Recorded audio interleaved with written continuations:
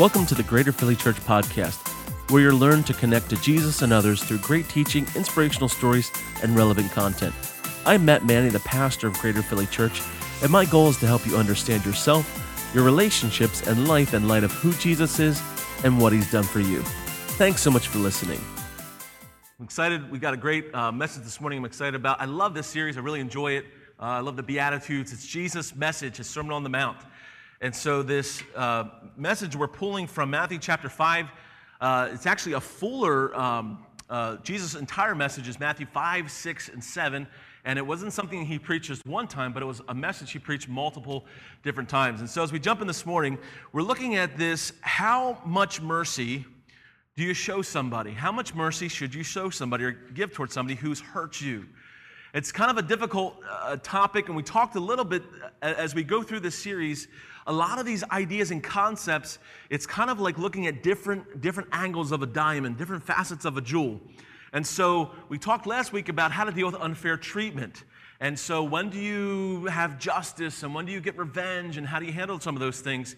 And we're going to talk this week with it's kind of a dovetail topic when we talk about mercy. How much and when do you show mercy? The Apostle Peter, he had this question, this burning question: how many times should I forgive somebody?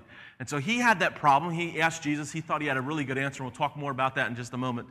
But by way of review, as we look back, we want to see that there's this kind of formulaic approach that Jesus gives to us when we look at these different topics with the Sermon on the Mount. About 4 weeks ago, we talked about this issue of humility, that if we want honor, we need to be humble. And it was, blessed are the poor in spirit, for theirs is the kingdom of heaven, the kingdom of God. If we want to know comfort, we're going to have to face our hurts. If we want influence, as we looked at 2 weeks ago, we must learn to use restraint, to use meekness. Last week, we looked at when dealing with unfair treatment. If we want justice, we want fair treatment, we must learn how to handle things when there's unfair treatment, how to deal with those things and how to embrace them.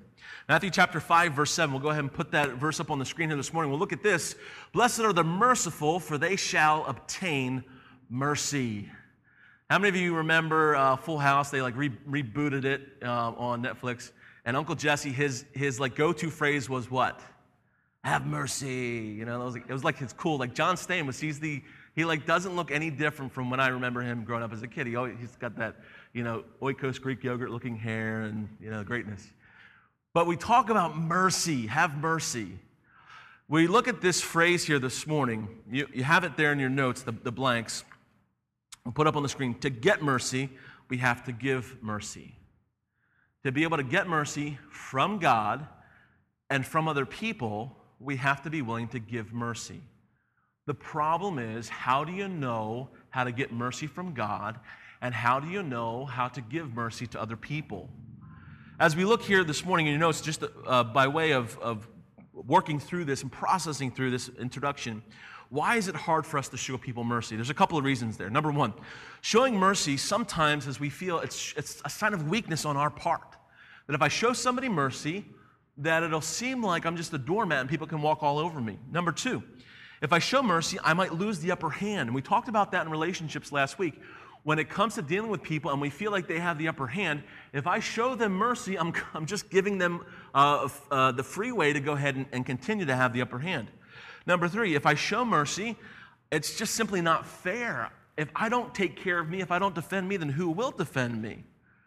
We find number four, if I show mercy, well, what are other people going to think about me?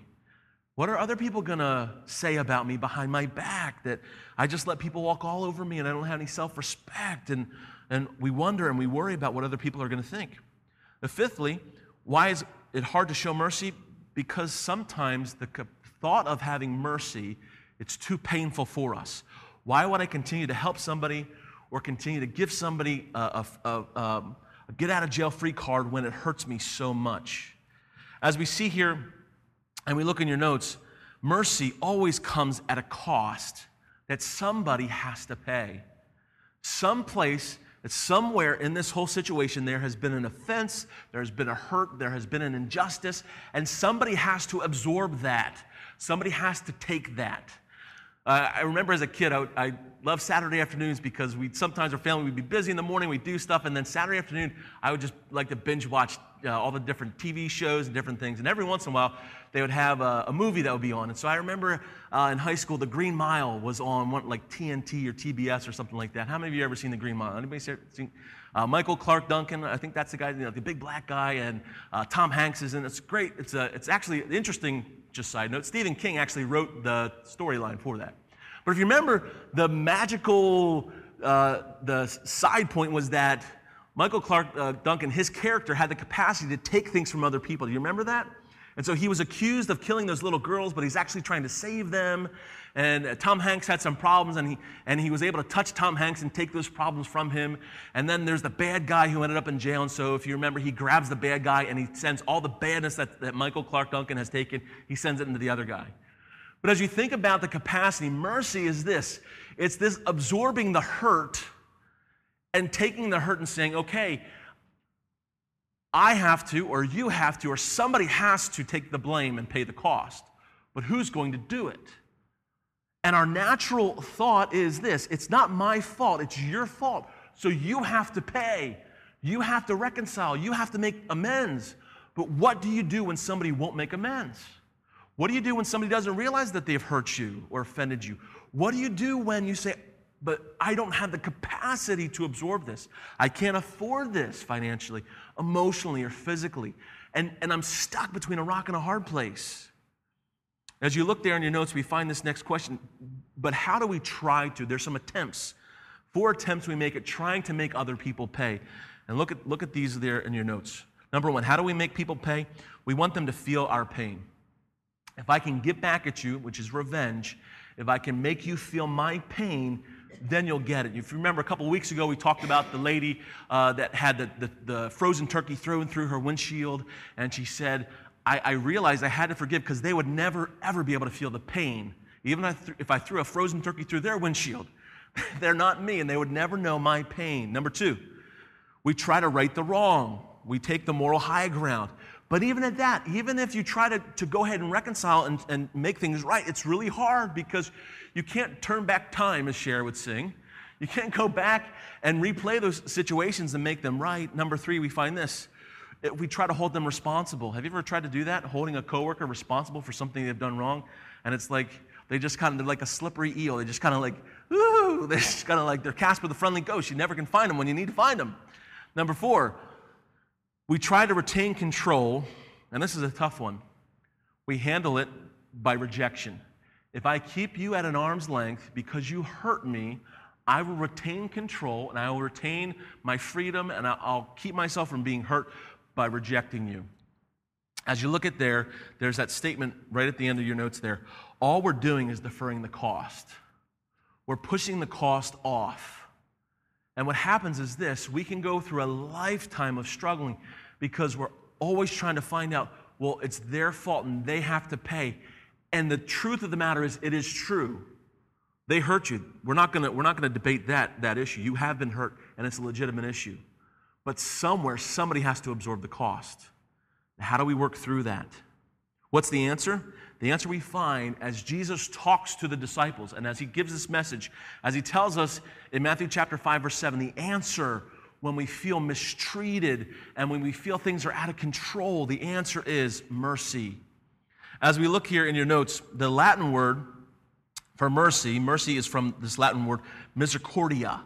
If you take your pen, and you can go ahead, we're going to do a little bit of etymology, a little bit of English class. If you hated English class, you can check out. You got a free ride until we have donuts here in a minute. But if you enjoy this stuff, take your pen, and I want you to go and look there in your notes, and right between the middle of the word, the I and the C, just put a slash between misery, and cordia. Now, I'm going to ask you some questions. You can give me feedback here. What's that first word look like? Misery, miserable, right? It's this sense of misery, this sense of the literal word there, it's wretched people, it's suffering. And we don't like suffering, we don't like misery. The word cordia is what we find our word Concord. If you drive out Route 1, you'll hit Concordville. And Concordville Pike, if you go out that way. We don't really use the word concord today. We might talk about the word accord or more often we talk about discord, but the word concordia means to have harmony. That it's this understanding, and we do a lot of music here in the beginning. You can play one note, and it's all by itself, but if you play another note, you have three options with that other note. You can either play another note, like on the guitar or on the piano, there's octaves. You can play a middle C, and then you can play a high C. That's the same note, but it's just a higher octave, so it's the same thing. Same exact thing. Or you can play two different notes, and they can clash with each other. Have you ever heard somebody playing two different notes at the same time? They clash, and our mind naturally wants to resolve that. We don't like discordant music. Or we can play two different notes, but they complement each other. They are in what we say is harmony. As you look there in your notes, mercy is this. It's harmony through suffering. It's having harmony through suffering. You say, well, what exactly does that mean? We're going to really dive into that here in just a moment this morning. But as you consider, mercy is this process of harmony through suffering, and there's really three different ways. You can go ahead and just jot this down in the side of your notes. It's harmony within ourselves, and we'll talk about that. The relationship between our head and our heart and the harmony that we can have physically, scientifically speaking. There's harmony that we can have with other people in the suffering we go through. And most importantly, there's harmony and peace we can have with God as we process through our suffering that we struggle with. As you look on the second page of your notes there this morning, mercy brings harmony when we release the hurt. Mercy, when we show mercy towards somebody else, when we show mercy and have a merciful attitude in our life, mercy, and we'll go ahead and put it up there on the screen, JJ, for us, mercy brings harmony when we release the hurt. Again, the problem is this. It's difficult for us at times. We don't have that slide. It's my fault. I'll just give it to you. The blank there is mercy brings harmony when we release the hurt. H-U-R-T, when we release the hurt. The difficulty for us is this, is how do we release hurt when we've come to this point where we find ourselves saying, but it's not fair. If you look there in your notes, you can take your Bibles and turn to the book of Matthew. Later on, Matthew chapter 18, verses 21 to 35. Peter comes to Jesus, and he has the same exact question. Jesus, what do I do when somebody's just giving me the stiff arm, when somebody's really hurt me? How do I handle this situation? We talked about unfair treatment last week, and that we have to appeal to God, and we have to appeal to authority, and that we allow other people to continue down the road. We don't have to get revenge because God will get revenge. But what do we do for this next step? How do we handle this issue of mercy? And Peter asked Jesus this question in Matthew chapter 18, verse 21. It says, "Then Peter came to him, speaking of Jesus, and said, 'Lord, how oft shall my brother sin against me and I forgive him? Till 7 times. And we'll stop there we'll go ahead and actually put that up on the screen there for us. What's interesting about this is Peter's coming, and he says here, till I forgive him 7 times. Well, the whole thought that is here is, we say, well, where does he pull 7 from? It's just an arbitrary number? Well, back in the Old Testament, the prophets and Amos, he preached the message, and he said that God would show mercy to Israel's enemies 2 times, but if they hurt them a 3rd time, at 3 times, God would stop showing mercy to Israel's enemy, and he would punish them. So from that, the Pharisees and the scribes and the religious leaders, they thought, okay, well, what we'll do is we'll say this. You can, based off of God's treatment of Israel's enemies, you can forgive somebody 3 times, but we'll go ahead and say 4 times. So according to the religious leaders, they said 4 times is really good. And after 4 times, then you can go ahead and just smack somebody back. If they hit you 4 times, after the 4th time, you can go ahead and hit them back. You can respond. So Peter is kind of saying, Jesus, I'm going to really like sound really good, that I'm being very gracious and very merciful 7 times. What's interesting is the verses before this, and I've talked about this before, that Jesus uses a lot of hyperbole. He exaggerates. Not that he's lying, but to get a point across, to illustrate a principle and a life lesson, he uses exaggeration and hyperbole. And the verses just prior to this, he says, if your eye offends you, pull it out. If you're looking at stuff you should be looking at, if you're coveting things that you can't have, take your eye out. If you have a problem with stealing things, go ahead and cut your hand off, because it's better to go into heaven with 1 eye and 1 hand than to go to hell with both eyes and both hands. So here he again is employing this hyperbole. And Jesus says to Peter, I say not unto you until 7 times, but until 70 times 7. So if we use some mathematics here, what's 7 times 70? 490 times. Now, here's the next question. If Jesus is using hyperbole and God says, after 3 times, I'm going to go ahead and smack down Israel's enemies. And the Pharisees say, after 4 times, we can go ahead and smack down our enemies. And Peter says, after 7 times, we can go ahead and smack down our enemies. And Jesus is saying, after 490 times, is Jesus saying the 491st time that your enemy does something, you can go ahead and smack them down? You go from 3 to 4 to 7 to 490? Is that what he's saying? No. He's trying to illustrate for us this principle. As we'll look here, he jumps right in verse 23 then. He says to forgive them 70 times 7, and then he opens up with a story. I love these. Jesus tells lots of stories. A parable is an earthly story with a heavenly meaning. It's a window for us to be able to see through to gain understanding. The parable of the unmerciful servant. In verse 23, he says, the kingdom of heaven, and whatever you see in Scripture where Jesus says the kingdom of heaven is like, what he's saying is this is God's practices for life, or God's protocol, that if God were setting up his government, if he was the president of the United States, if he was the one that was going to set up his rule, these would be the laws of the land. This is how God would govern things. So he says the rules of the land, this is the kind of life we want to live, is likened unto a certain king, which would take account of his servants. That is, he has servants who they get paid by him, and as we're going to find in this case, they're going to borrow money from him as well and owe him. So he's taking an accounting. He goes to his banker, his accountant, and says, okay, we got to settle up our books. In verse 24, he says, and when he had begun to reckon, one was brought unto him which owed him 10,000 talents. Now, a talent is a weight of gold or silver. It's a weight of measurement. But as far as wages would go, as you see here, and your notes are up on the screen, it's equivalent to 160,000 years worth of wages. So figure out whatever you make in a year's time, whatever your pay is. So if you make $25,000 a year, or $42,000 a year, or $60,000, or $100,000 a year, multiply that times 160,000 years.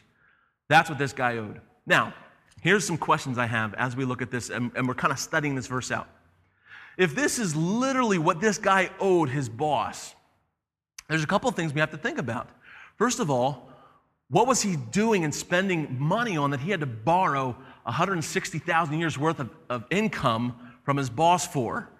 That he blew all that money that he owed his boss back. So either he was into gambling, or maybe he was into real estate investment and he made some bad investments, or who knows what.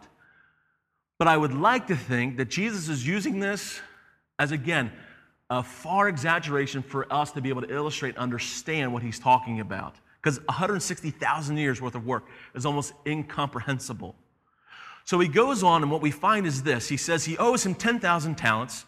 And in verse 25, the king comes and he says to his servant, we find there, if we can go ahead on to the next verse. Verse 25, but for as much as he had not to pay. So this guy has no money to pay his boss back. The Lord commanded him to be sold, and his wife and children and all that he had, and payment to be made. We don't really have this kind of thing in our society today, but there's something called debtor's prison. And what we find back in those days, what they would do is if somebody owed another person money and they couldn't pay the money up, the person who was owed the money to them, they would tell the other individual, okay, I'm going to send you to prison, to the workhouses, and you're going to have to work it off. So you don't have the freedom anymore. You're going to be pulled away from your family. You're going to be put in a work warehouse and do hard labor to be able to work the money off until what you owe me is paid. So the debt was so great that he said, it's not going to be just you by yourself. It's going to be your wife. She's going to have to go to work. Your kids are going to be sold into slavery, and everything you own, your house and all your possessions will be sold until you can make the payment. If this guy owes 10,000 talents, is it even possible in a lifetime to pay that back? No, it's impossible. Is he ever going to get out of prison? No. How is this going to affect his marriage? Probably not going to have a good marriage. How is it going to affect his kids? Probably not going to help his kids. How's it going to affect his economic status? Not good. In verse 26, we find this right here in the middle. The servant, therefore, his response is he falls down. So he falls flat on his face. I mean, this is bad. He worships his boss, basically. He's begging him and says, Lord, have patience with me, and I will pay thee all. Think about where this guy's mindset is at. He owes $10,000. Modern day equivalent, if you try to work the money out, it would be close to $7 billion. Can you imagine, like, if you had $7 billion, you're just like, you know what, just kill me now. All right, I'm just going to eat my last meal. I'm going to go to Kentucky Fried Chicken and then drive off a cliff because I'm done, right? So he says to his Lord, he's all about survival here. Be patient with me, and I'll pay you back. Is that even possible? Is he really going to be able to pay his boss back? Probably not. Now, he might work for his boss the rest of his life and never retire, but is he probably, unless he wins the lottery or something crazy happens, it's not going to happen. So what does the boss do? We go to verse 27, and look how the boss responds to him. Then the Lord, and again, this is a parable. We're not talking about God or Jesus. This is just the master, the boss, the employer. The Lord of the servant, of the employee, was moved with compassion and loosed him and forgave him his debt. That's crazy. You've never had Discover Card or MasterCard or Visa call you and say, hey, you owe us a lot of money, but we really like you, and so here you go. We're going to write you a love letter and tell you you're forgiven and everything's good. And we're going to spray some perfume in there to make you feel good and send you a box of chocolates.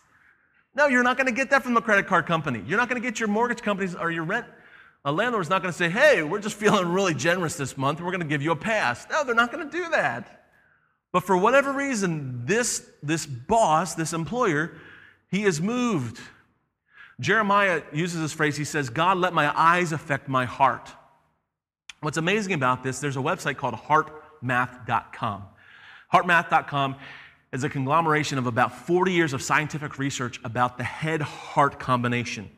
And so when we talked about earlier that mercy is that misericordia, the word cordia also has this connotation of our heart, our core, the cardiologist, the word we get cardiologist is from this. And so what they found with this research and study was that your brainwave activity is very much reading and interacting with your heartbeat activity. And so your heartbeat, when your heartbeat starts to go up and your heartbeat starts to race and your pulse goes up, what ends up happening is your heart is sending these electromagnetic pulses to your brain saying, hey, we need some help down here. Like, we need a flush the system with adrenaline or with cortisol and help us get through this here. We're having like a panic attack or we're under some stress. And so if you've ever heard people talk about meditation or having breathing exercises, the breathing exercises you go through, ladies, for your kids, when you're in labor. And so what we find here is this compassion side of things. What's interesting is they found this, that your head has brainwave activity. There's electromagnetic pulses. In your brain, the activity there could run like a ceiling fan. But your heart activity is 5,000 times stronger. The capacity for your heart to pump that electricity, that energy, our heart pumps about 11,000 quarts of blood a day. That's active.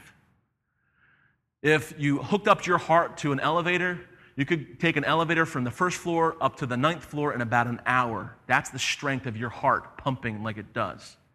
When somebody is around you and you say, man, I don't get some good vibrations like the Beach Boys. I don't get good vibrations here from them. Scientists have found that you can feel somebody's heartbeat. You can feel their electromagnetic activity up to 5 to 10 feet away. So when you're with somebody and you say, man, that gives me the creeps, or if you're saying like, I don't think they have a good aura around them, or you say, I don't see the halo, or however you want to say it, or biblically speaking, they don't have a good spirit. What you're literally feeling is they have their heartbeat. You can feel that. You've heard the phrase, if mom ain't happy, ain't nobody happy. Well, that's where that comes from as well. That our heart and our heart rhythm, when it's not feeling good, when it's erratic, this is what a frustrated heart feels like or looks like. If you're going to hook your heart up and look at your heartbeat activity, this is what frustration looks like. Oop. And you'll find that it's erratic and it goes up and down, up and down. And what this does to our heart is it puts so much stress on our heart that it causes all kind of problems. I've got a couple of resources and information. There's some on the third page. There's some of this information. There's websites for you. But Johns Hopkins University, they did studies about our heart, and they found that people that struggle with intense stress and frustration that they're more prone to cardiac problems and heart disease than people who don't have stressful situations. What they found was this: in Huffington Post, they said if you forgiveness, there's 8 different positive results for forgiveness. One of the things that they found, not just is your heart impacted when you have frustration, but they did a study and found that 61% of cancer patients were willing to say they struggled with unforgiveness, that they had a problem with forgiveness. And of 61% of those patients who had cancer connected with unforgiveness, 50% of those people said they had actively negative, bad home relationship situations, where they had bad relationships with people, and they connected the dots between cancer and our heart and our emotions were impacted. When you look and you find this is what somebody's heart rate looks like when they're frustrated, when somebody, on the flip side though, positive emotions like joy and love, and when you feel cared for, when you feel appreciation,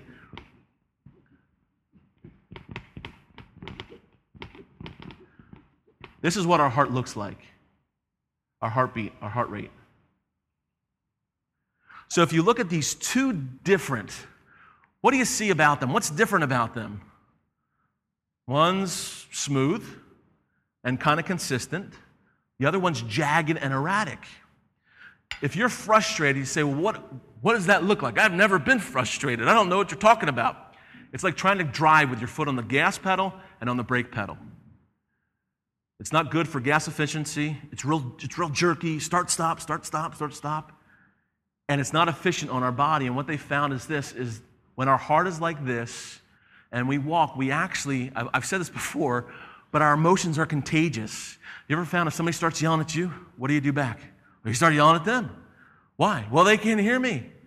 And I want to make sure that they can hear me. And so when we have this frustration, this jagged up and down, it wears on us. Being mindful. If you've seen, walk through any bookstores today, the concept of mindfulness and meditation is starting to be really, really popular right now. Appreciation, what the Bible would call meditation or prayer, puts our heartbeat in this rate, in this stance. What's also interesting is this: frustration, our body goes into survival mode, so it's all about us. When we have appreciation, it opens up our eyes. When our heart and our head are doing well, our heart, by the way, talks a lot more to our head, to our brain, than our brain does to our heart. Because the heart is like that engine. It's telling the rest of the body what to do and where to send things. What we find is this, is when you have a sense of appreciation, you can stop worrying about and stressing and trying to be in survival mode for this, and you can begin to start caring for other people, which is called compassion. So the servant comes to his Lord and says, please, please, please, help me, help me, help me. He's stressed out. This is the heart rate of the servant. And when the Lord, the boss, the employer comes and he says, I'm going to have compassion, this is the heart rate of the Lord, of the employer. And we get this, we understand this without even knowing any science. We get this, this makes sense. And what we find is this: the servant, he begs for forgiveness. In verse 28, though, watch what happens. The next scene unfolds. The servant goes out, and instead of saying, hey, let's have a party, I've just been forgiven this massive debt, he goes out and finds one of his fellow servants, which owed him 100 pence. 100 pence is about 100 denarii. A denarii is 1 day's worth of wages. This would be equivalent to about 4 months' worth of pay. It'd be roughly about $10,000, $10,000 to $11,000, or whatever you would make in about 4 months. And he laid hands on him and took him by the throat and said, pay me what you owe me. As you look at this story, you run the parallels. The Lord says to his servant, you owe me 10,000 talents. Pay me what you owe me. The servant now goes to a fellow servant and says, you owe me 100 denarii, 100 pence. Pay me what you owe me. In the first scenario, what happens? The servant begs and pleads, please forgive me. Well, look what happens in verse 29. Let's see what unfolds here. You know where this is going. The fellow servant fell down.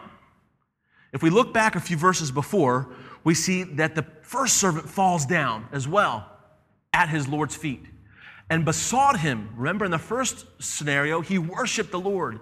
He begged him, saying, and these are verbatim the words, Have patience with me, and I will pay thee all. The same exact thing that the first servant said to his master as what a fellow servant is telling his servant. But watch, in verse 30, he would not, but went and cast him into prison till he should pay the debt. That's not cool, to put it in our vernacular. That doesn't make sense. That's not right. And we look at a sense of, last week, a sense of fairness and justice, and we say, what's the deal? That's not fair. And I've processed this, and I'd love for you to talk. We'll talk about this in our discussion groups today, because maybe you have some insight on this. I'm trying to wrap my mind around and think, what's going on in this man's life that he's not willing to turn around and give mercy when he was shown a massive amount of mercy? Why can't he show just a little bit of mercy? What was taking place? Was he trying to find money to gamble or pay or do something else? What was the deal? Why wouldn't he give somebody else a break? Well, as we find this and we go on, we see this. In verse 31, we see he has no compassion. He's got more of the frustration, not the appreciation. In verse 31, so the fellow servants saw what was done. So everybody else is watching what's going on. All the other employees, they're like around the water cooler. They're on Snapchat saying like, what's the deal? What up, yo? What's going on here? And they were very sorry. Just like the rest of us, your heart breaks and you think, that's not fair. That's not right. And they came and told their Lord all that was done. So these guys, they send it up the flagpole and they say, hey, here's what's going on at work, down on the workshop floor. In verse 32, his Lord, after that he had called him, so the boss hears what's happening. He calls the servant and says to him, you wicked, lowlife, scum of the earth, lousy, you're so low you couldn't walk under a snake's belly with your hat on, like low. I forgave you all your debt because you desired, that is, you begged me to forgive you. In verse 33, would you not have also had compassion, that is mercy, on your fellow servant, even as I had pity on you?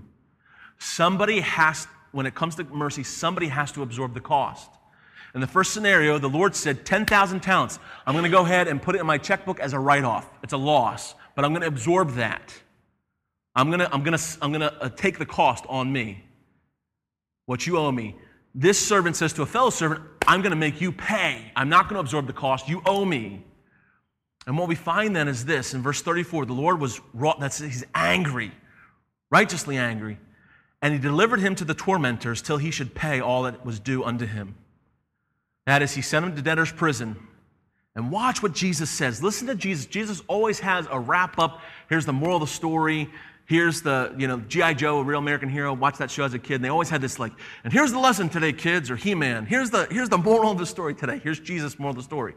We find that in verse 35. He goes on then to say, so likewise shall my heavenly Father do also unto you, if you from your hearts forgive not everyone his brother their trespasses. Whew.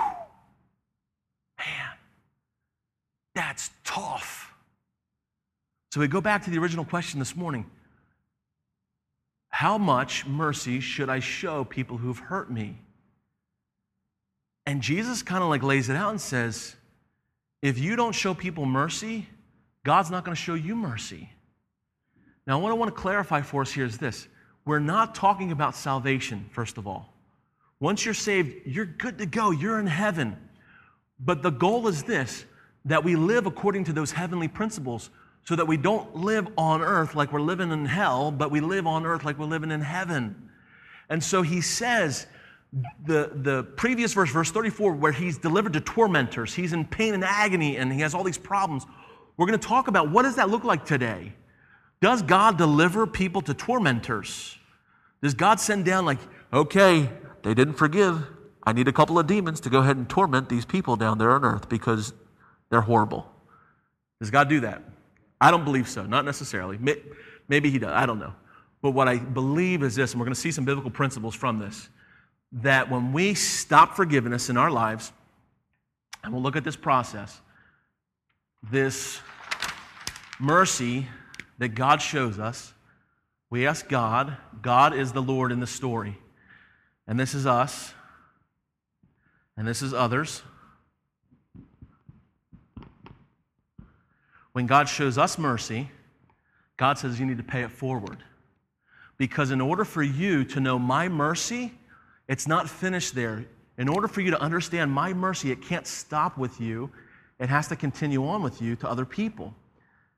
The problem is, what about these other people? What do we do when other people don't pass it on to somebody else? And what do we do when other people aren't asking for God for mercy from Him? What do we do when it stops there? How does that work? We're going to talk about it in just a minute. Because what do you do when you have a bad relationship, it falls out, you have a bad work relationship, you have a spouse or a friend or a loved one, somebody that's treating you unfairly, and say like, I want to forgive them, I want to love them, but it's just not working, Pastor Matt. Like, they're being abusive, or they're hurting me, or they're saying things to me, or things are taking place and it's not fair. So can't I just stop being merciful to them? We're going to look at why we can't stop, but also how we reconcile. If you remember and we'll really dive into this, the Lord says to His servant, you're forgiven. The servant says to his fellow servant, you're not forgiven. There are boundaries and limitations to mercy. There are some guidelines to mercy, and we're going to look at those in just a minute. The mercy was only limited for that servant as long as he was able and willing to pass it on to somebody else. When he stopped passing on mercy that he received to somebody else, the Lord said, okay, my mercy ceases for you. So when you think about your relationships and you say, but what about other people? Do I have to be merciful to them? Let's just jump in and we'll look at our notes here on the third page.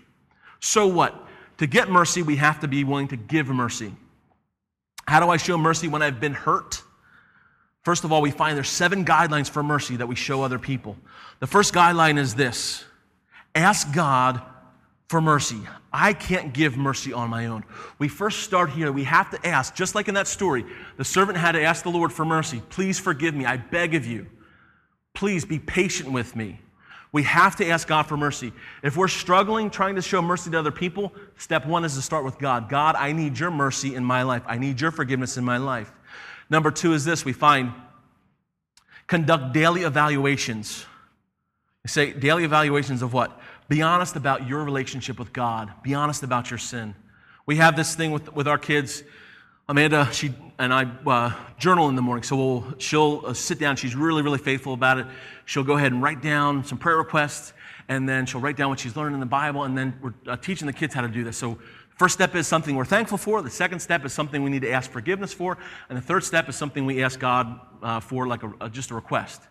And so I'm listening to my kids as they're doing this. And the other day, we're sitting there, and I'm reading, doing my stuff, and I hear one of the kids, hey, Dad, what should I write down for number 2? Well, what's number 2? Something I did wrong, or I should have done that I didn't do. Okay.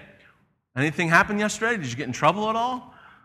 No, I don't remember anything. Hey, and then the comment was, hey, let me pinch you so-and-so so that I can go ahead and write down that I did something bad. If you struggle to think about, man, I really haven't done anything wrong, you're not being honest with yourself. If we walk through life, man, I'm really good. I'm not prejudiced. I'm not racist. I'm fair. I'm just. I do things. I am honest, and I don't lie. Let's really, really be honest. Hebrews chapter 4, verse 12 says, the Bible is sharper than a two-edged sword, that it divides between joints and marrow and the thoughts and intents of our heart. Jesus says this, that you've heard, and later on in Matthew chapter 5, he says that you've heard, if you hate your brother in your heart, it's as though you've murdered your brother. And you've heard of old time, back in the Old Testament, you weren't supposed to commit adultery, but I tell you that if you look at somebody and lust after them, that you've committed adultery in your heart, so he ups the ante. If we say, well, I really have a good relationship with God, we're really got to be careful that we keep a clean slate with God. It's like every morning we've got a chalkboard that's full of different things that we say, okay, God, please forgive me for having a bad attitude, or for lusting, or for lying, or for getting angry, or for calling somebody out, because what we do is we clean up the pipeline here. We clean up God's flow of his mercy to us so that when people offend us and hurt us, we have a clear pipeline to be able to give them mercy. When we don't have a right relationship and conduct daily evaluations with God, you say, why daily? Because I don't want to have to deal with stupid people and get upset with people. Because when I don't deal with God, I don't have the capacity to deal with people.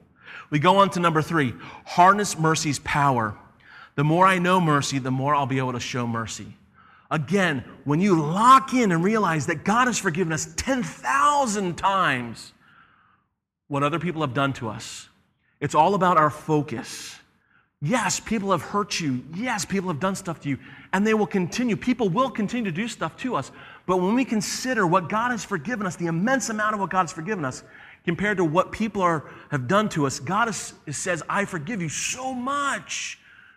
Be willing to forgive other people. And you say, but I can't, I struggle. Then we have to put our focus first on this list. Focus first on our connection to God. And then with time, again, all this stuff we've been talking about for these last 4 or 5 weeks, it's all about time. You will not be able to walk out of here today. My hunch is this, for any one of us, we'll not be able to walk out of here today going, okay, Dorothy and Toto, let's go down the Yellow Brick Road because I got everything all squared away. It's going to take time. But realize that mercy has incredible power. When we know God's mercy, we can show mercy. Now, this is the real kicker with all this. We're sitting here, we're saying, okay, but do I just let everything go and just forgive everybody and just let people walk all over me and stay in a bad relationship, stay in a bad work situation, just let people abuse me? The answer is yes and no. Yes, in that you take the mercy God has given you and you show mercy to other people. But what happens here, look at this. Uphold mercy's limits, number 4. Uphold mercy's limits. It only works when it is reciprocated. Let's jump back to our story for just a minute about the unmerciful servant. The Lord says to his servant, you're forgiven. Here's mercy. The servant says to his fellow servant, you're not forgiven. What happens? Does the Lord, the boss, the employer, come back and say, oh, that's okay, because that's just between you guys. It's just between your relationship and my relationship. So you can do whatever you want to with other people, but when it concerns our relationship, we're good to go. No. He says, your relationship with other people is directly connected to your relationship with me. It's what we've talked about before. It's our vertical relationship, our connection, our love to God is going to be an outflow of our horizontal connection to other people. When we don't show love to other people, God says, I'm going to cut off the flow. What happens is that's to us, but it also happens in other people's lives. So the person, the coworker, the former boss that you had, the ex-spouse, the relationship that didn't work, whatever the person in your life, when they're not reciprocating mercy toward us, when they're not engaging mercy toward us, they will not have the capacity to continue on in your relationship. And at that point, you move on, you separate for a time until they can come back around. At that point, you look to go ahead and get another job if it's feasible, if it works out for you. But at that point, when they will not reciprocate mercy, you stand back, and we'll talk about this point in just a minute. You release them and let them go. Because God will now deal with them, as we saw in the story, to deliver them to the tormentors. And we'll talk about what that looks like in a minute. Look there in your notes. Mercy turns to meanness in the lives of those who don't show mercy. You ever met somebody and they say, oh yeah, I have a similar background like you. I have a similar upbringing like you. My parents did this or that or whatever the situation might be. And you think, well, I think that you would be a little more empathetic toward me. And they're not, and they're mean. It's because they never processed and showed mercy to other people. Mercy, when it's shown to somebody and when they don't reciprocate it to other people, you're shown mercy by God, and you show mercy to other people, and those people, when they don't process it and show mercy to others, mercy turns into meanness. They turn into really, really mean people. As you look at your notes there, compassion turns into cruelty. Somebody who says, well, I got through it, why can't you? That's not mercy. That's cruelty. Redemption changes into resentment. They resent God, they resent people. Why? Because mercy is got a backlog, it's stopped. Forgiveness develops into fear. That servant ended up being given over to the tormentors. Grace becomes a grudge. And what happens is this. Appreciation turns into frustration. And all those things we talked about. So you say, well, what happens with this person? And they're not reciprocating. They're not working. This is where they're at. And when I start to change my thinking about previous employers I've had and relationships that haven't worked out, and I've done my very best to put the ball in their court, to show mercy and to forgive, and I think, but they're not reciprocating it back to me. So what do? You just continue to love, but you move on, because what happens is this. God will deal with them. They're going to have frustration in their life, and give it some time. You say, but they seem like they're increasing in their business and everything's going fine for them. It's not fair. Give it time. Give it time. Cruelty will come out. Meanness will come out. Frustration will come out. Fear will come out. resentment will come out, grudges will come out. With time, they will not be healthy people. And it's sad to say that frustration will lead to physical difficulties and health issues, and they'll begin to show up in their body. When we don't have appreciation and love and care and concern for people, we have this frustration, and it'll start to work its way out in our health.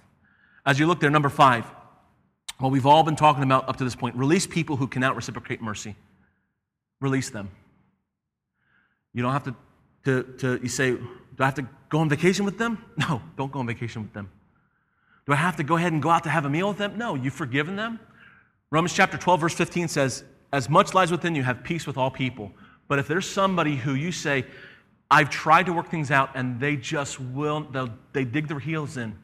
You try once, you try twice, you try 3 times, and you say, I forgive you, but now the ball's in your court. You do the best you can. If they come back around and say, hey, please forgive me, I'm sorry. Okay, you pick up the relationship there and you have reconciliation.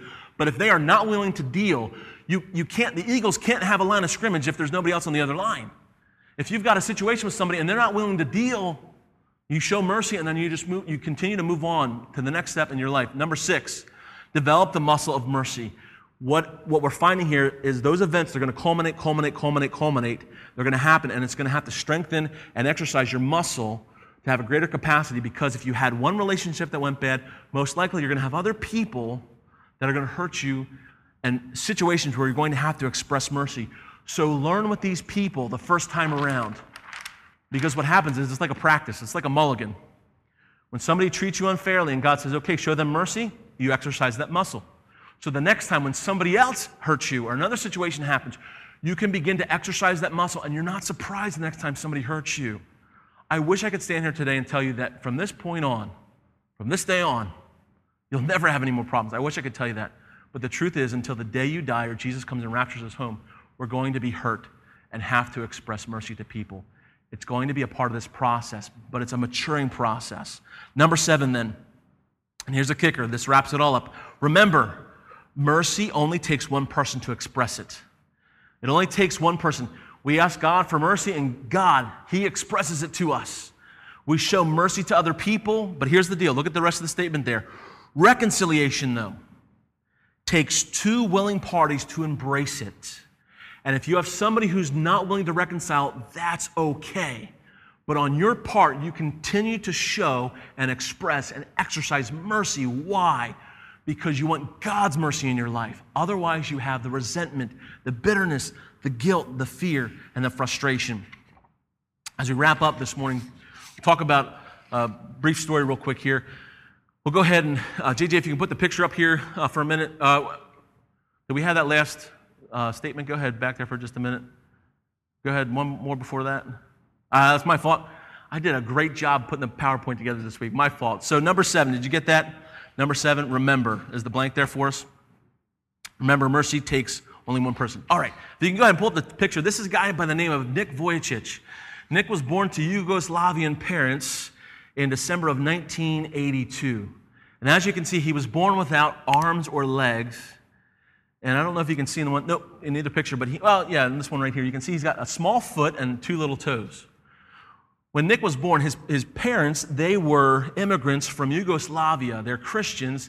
And when communism came into Yugoslavia, because they wouldn't go along with the Communist Party and the communist ways, they were refugees from Yugoslavia and ended up in Australia. Nick was born in Melbourne, Australia. When his mom was going through the 9-month pregnancy process, everything checked out. They said, you're going to have a beautiful baby boy. She was a nurse who worked in the labor and delivery ward at the hospital. So she had seen literally thousands of births in her career. And so she was so excited because she knew that this would be their first child and this would be the start of their family. And so when Nick was born and when he came out, when he was delivered, she asked the doctors, is he okay? And they didn't respond. And so the doctors wrapped him up quickly and took him over to the corner to do some examination. The nurses walked over and they were whispering.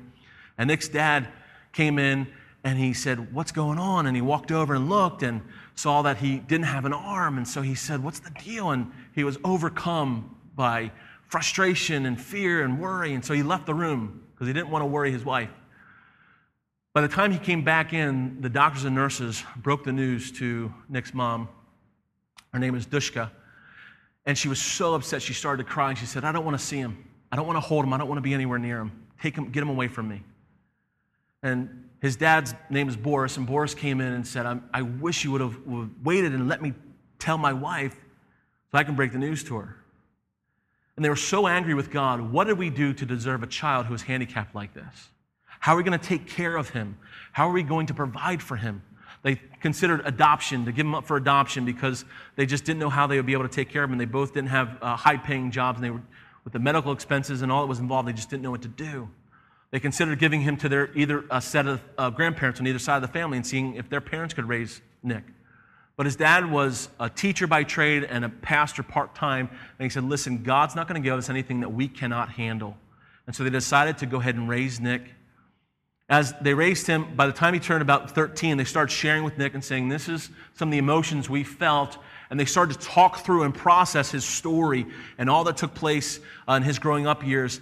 And he said he at times, even as a young child, would have these just massive bouts of depression, wanting to kill himself because he didn't look like other people. And God, why would you give this situation to me? Why would you do this to me? Why would you let this happen to me? Allowing other people to stare at me and nobody to accept me and being stuck in a wheelchair like this. But he said this in his story, Life Without Limits, that is, God didn't give him limbs. God gave him a limitless capacity for joy and for confidence and for hope.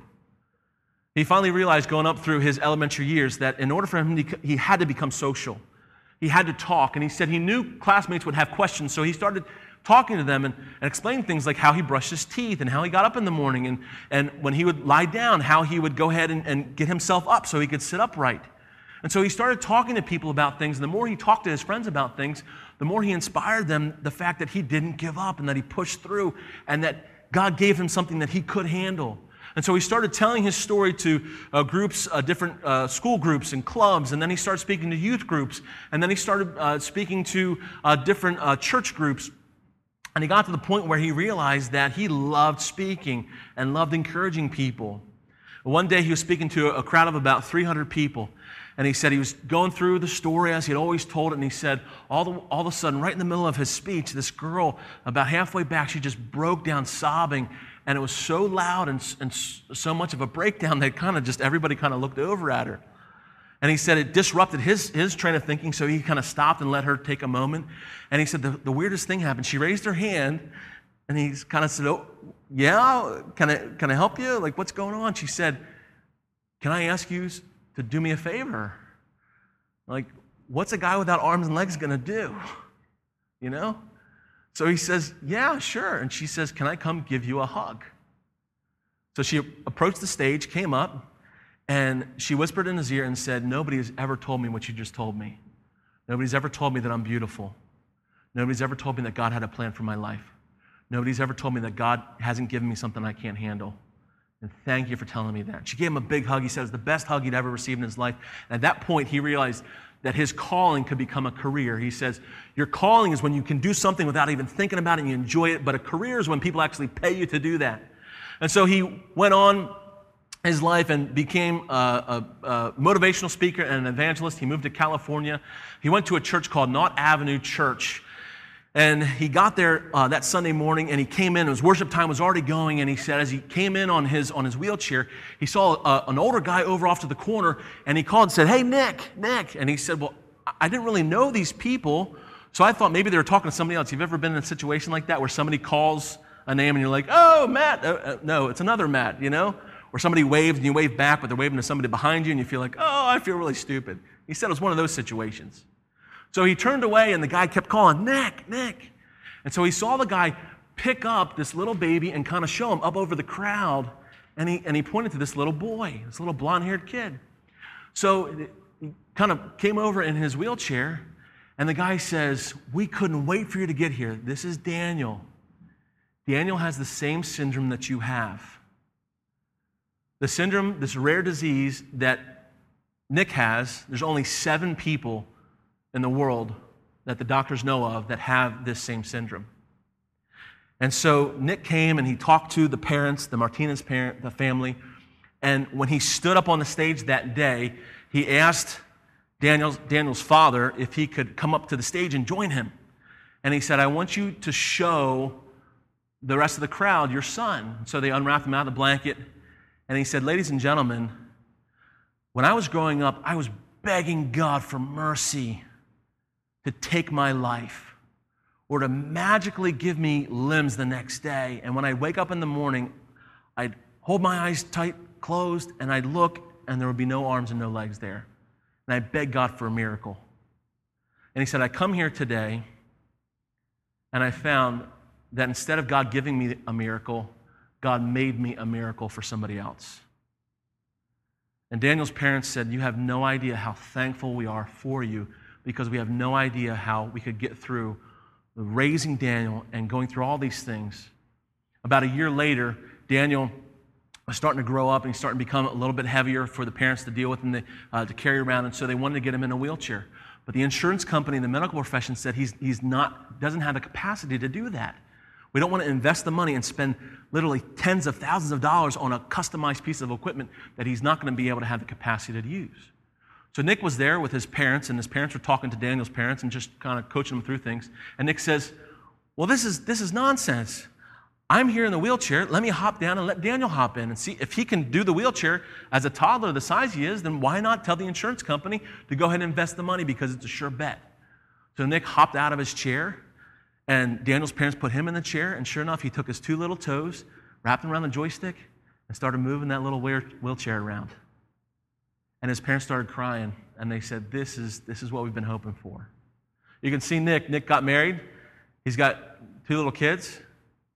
He's very athletic. He surfs. He plays sports. He plays soccer. He's done more without arms and legs than most people do with a healthy body. That's mercy.